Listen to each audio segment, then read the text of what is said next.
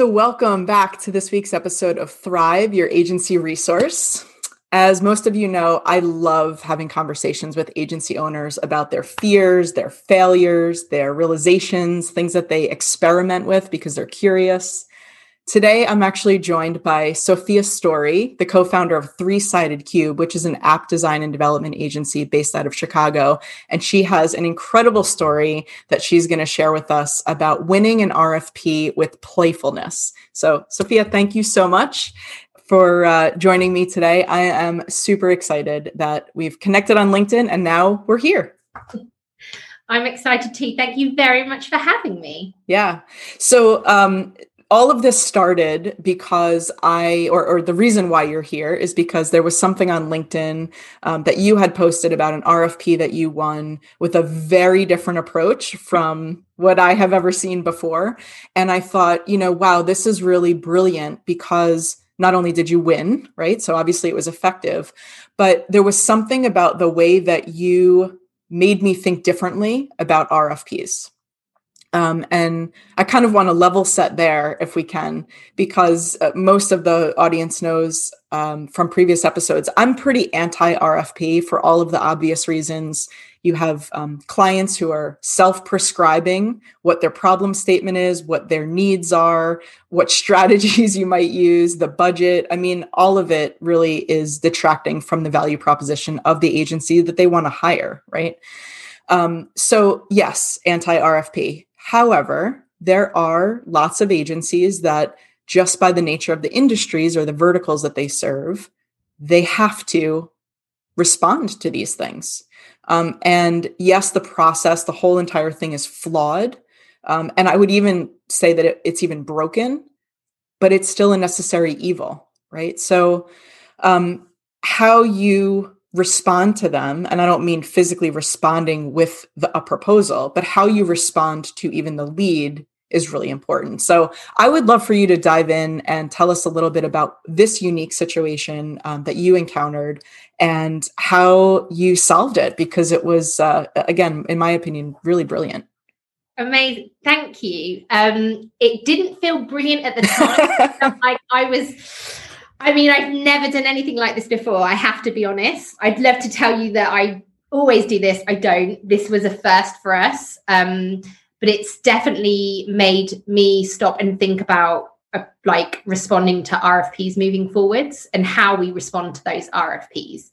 So yeah, I don't do this all the time. So we had a cold lead come into the agency at the start of September. And it was from a well-known brand, Red Bull. But interestingly, the contact did not have a Red Bull email address. Oh. So I was curious. I was suspicious. I wasn't sure whether or not it was real. It was very it wasn't formal. It was very laid back. And they just completed a contact form on our website to say that they were thinking about designing and developing a mobile app. And, they just had a few questions and they wanted to know if we'd be interested in working with them. And I had to stop and think and reread that contact form and was like, did that just happen? Did Red Bull just reach out to us?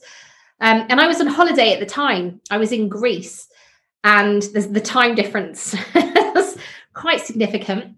So I replied straight away and was like, yes, potentially. But I guess what's different about Three-Sided Cube is our mission is to build tech for good to change millions of lives for the better. So what I mean by that is, as an agency, we will only work on projects that have a positive impact in the world. And, there was no details within the contact form to let me know that the project was for good. We don't work in retail or e-commerce. So that's not our bag. Yeah. So I replied cautiously and was like, maybe.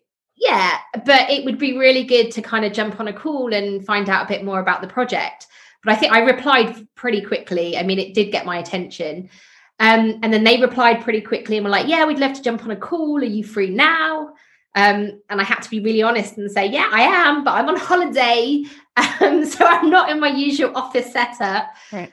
But yeah, so I jumped on a call, and there were two gentlemen, a guy called Will and a guy called Konstantin.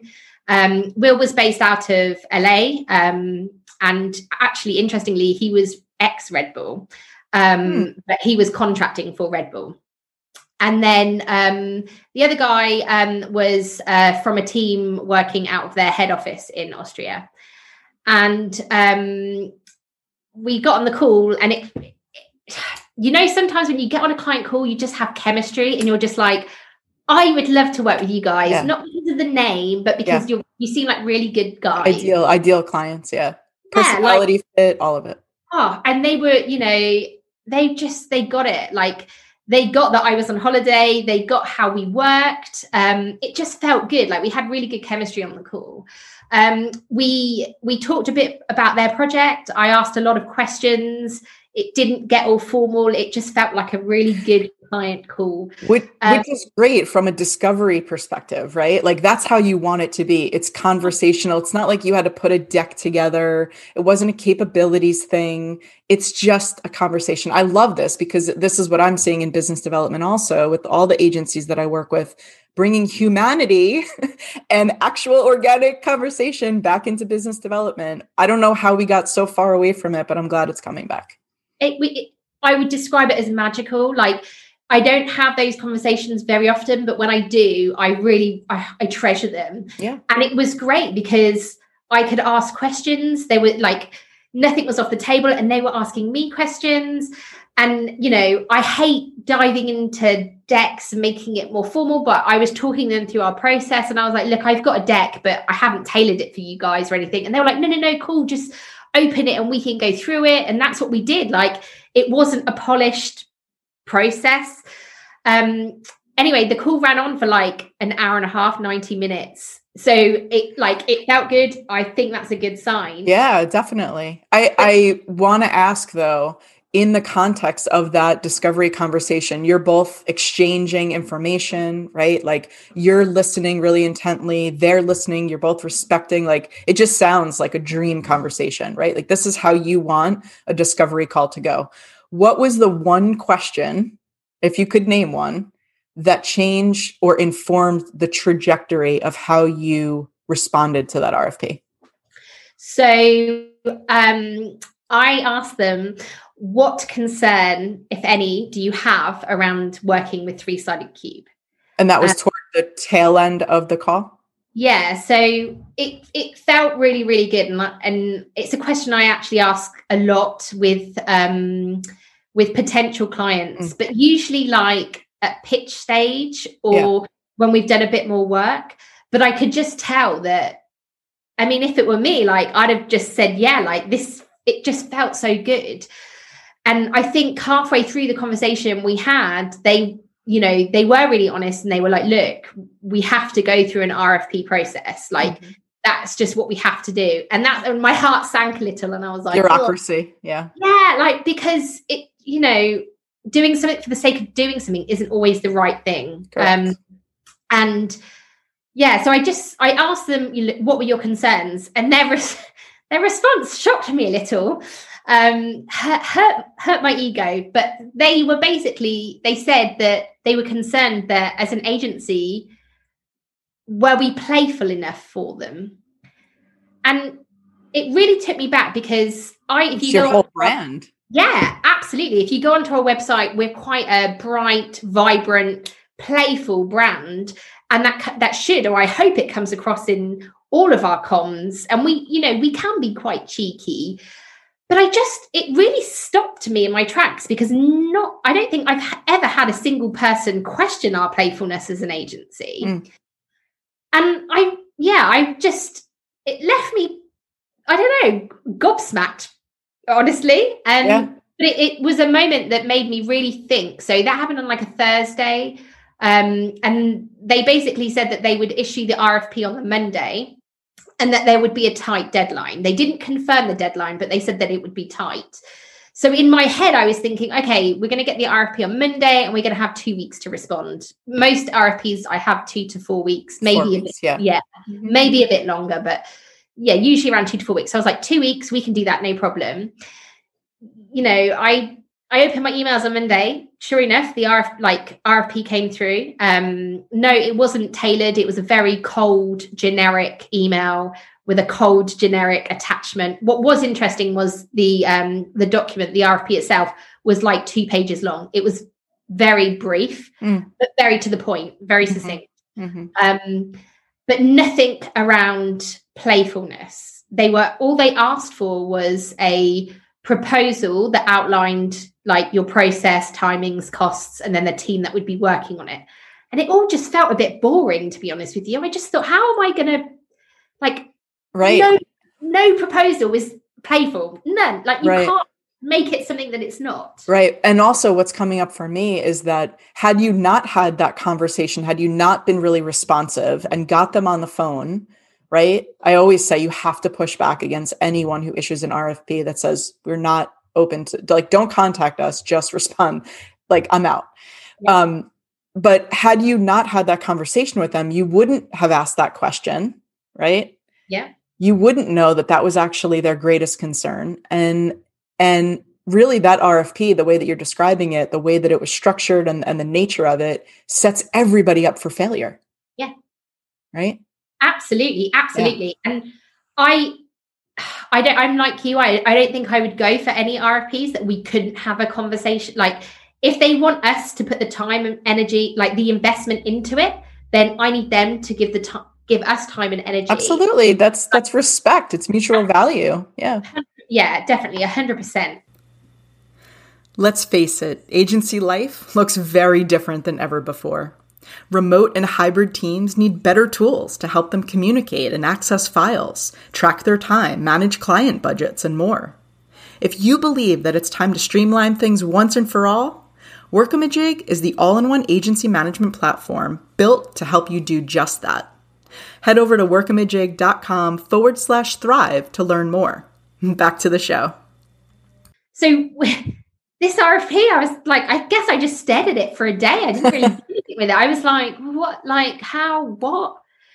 And then I spoke to the team and I was like, right, we're going to create a game. And honestly, they were like, this was the other thing. The deadline was Friday. Oh, so you had 1 week. We had 1 week. Oh, and you were sitting on the RFP for a day. So you actually had 4 days. Yeah, absolutely. And I was like, oh gosh. And you have to think time difference came into this as well, because we had a client in LA, we had a client in Austria.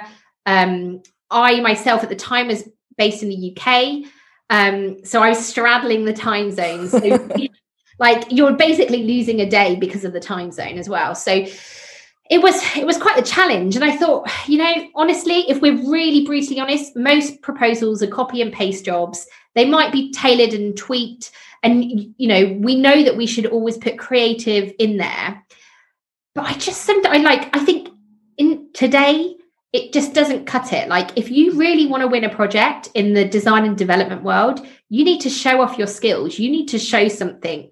Whatever that is, whether it's a prototype, whether it's a demo, whether it's just a video, but just something. You need to bring something to life to show off your skills. And right, so you don't have to go so far as to like create something the way that you did in this case, like responding with a game, right? Because that's like a lot of design development time, all of that, especially under that time crunch. But I like that you're offering a couple of different options around that. I agree. Or like always. And I think you just got to go that extra mile to show that you've got that passion, enthusiasm and tenacity that you want the business. Yeah, absolutely. And I would expect that. Like, if I was procuring something, then I would want to see that from whoever I was chatting to. So I sat down with with one of our creatives, and we basically had 2 days, like, to design and develop something that would show that we could work quickly. Our creative was shit hot. And we could be playful. We could be funny. We could be cheeky. Mm-hmm. So we were like, okay, we looked at some basic game concepts and we were like, okay, well, let's just do a quiz. We'll ask them. I think the dream was to ask them 10 questions in 3 minutes. And if they got the 10 questions right within the 3 minutes, they could get our proposal, right? That was the reward. But if they got it wrong, the proposal would burn and they wouldn't get our proposal. And the way that we framed it was, we did the design and development. We were, playing about with that, and we made it as best. I mean, it wasn't perfect. It worked on mobile, but it wasn't polished. So we were like, look, you're going to have to view this on web. But I was like, how the hell am I, I can't just send this to a client. Like, what am I going to say? So I drafted an email and I was like, look, hey guys, I know that we really want to work with you guys on this project. Like, it is tech for good. It's everything that we stand for as an agency. But I need to know that you want to work with us. Like, I need you guys to prove yourself to me that you are going to go above and beyond to work for us, or to work with us. Yeah. And I was like, okay, so I need you to answer. I think we only did 8 questions. I need you to answer 8 questions in 3 minutes. If you get these questions right, you'll get the proposal. If not, the proposal will burn. And I think I had some like quote of about luck, which was like from Hunger Games or something. And then I kind of basically sent a link to this quiz in an email, and I sent it on. It would have been their Friday morning. And I didn't hear anything for 4 hours. Like 4 hours, they made me sweat. And of course, I had analytics to see like if they were engaging with it. Nothing. Radio silence. So I sent the email. The proposal, just FYI, it was a really detailed proposal. Probably, I mean, some might say too detailed. It was like 32 pages. It had loads and loads of information, but it was really bloody boring. Like, we all know that when you send a proposal, the first page people go to is the cost page. Like, that's all they want to know. Which is why you never send a proposal. Absolutely. So I was like, right, okay, cool. And then it got to, I think it was like the end of our day in the UK where I was at the time. And the Will, who was LA Red Bull, he emailed me and was like, hats off to you guys. Like, that's amazing. I didn't get it right first time, but I did get there in the end. And what was I think quite smart was all of the questions that we asked were all relating to the conversation that we'd had on our first call. So cool. And it was all around our process. So they needed to have listened. They needed to have understood. Oh my God. It's just like, this is everything. This is everything. This is like literally how, if we could create a template for how new business should be cultivated and won, like, in the new now, like, this is it. I love it so much. I love it. It was good and it was great fun. And then Konstantin, I guess I would call him the master of playfulness. Like, he runs an agency that specializes in playfulness, really. Play, I should say. And he was just like, I've never seen anything like it. And there was an assumption that there was going to be a pitch at the end of the proposal process, but there was no pitch. Like, on the back of that got sent on the Friday and we'd won it the next week. Yeah. So really, really fast process.